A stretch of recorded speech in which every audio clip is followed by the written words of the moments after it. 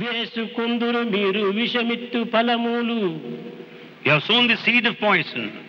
ఆశింతురు నేడు అతిరుచ్య ఫలములు. But you expect very tasteful fruits. కడు చేదు కాయలు తినలేక You cannot partake the bad fruits. దోషము నా పైన దోషి వాదింతురు.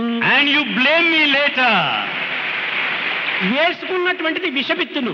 What you have sown are poisonous seeds. ఆశించేది తీయని ఫలములు. But you expect sweet fruits.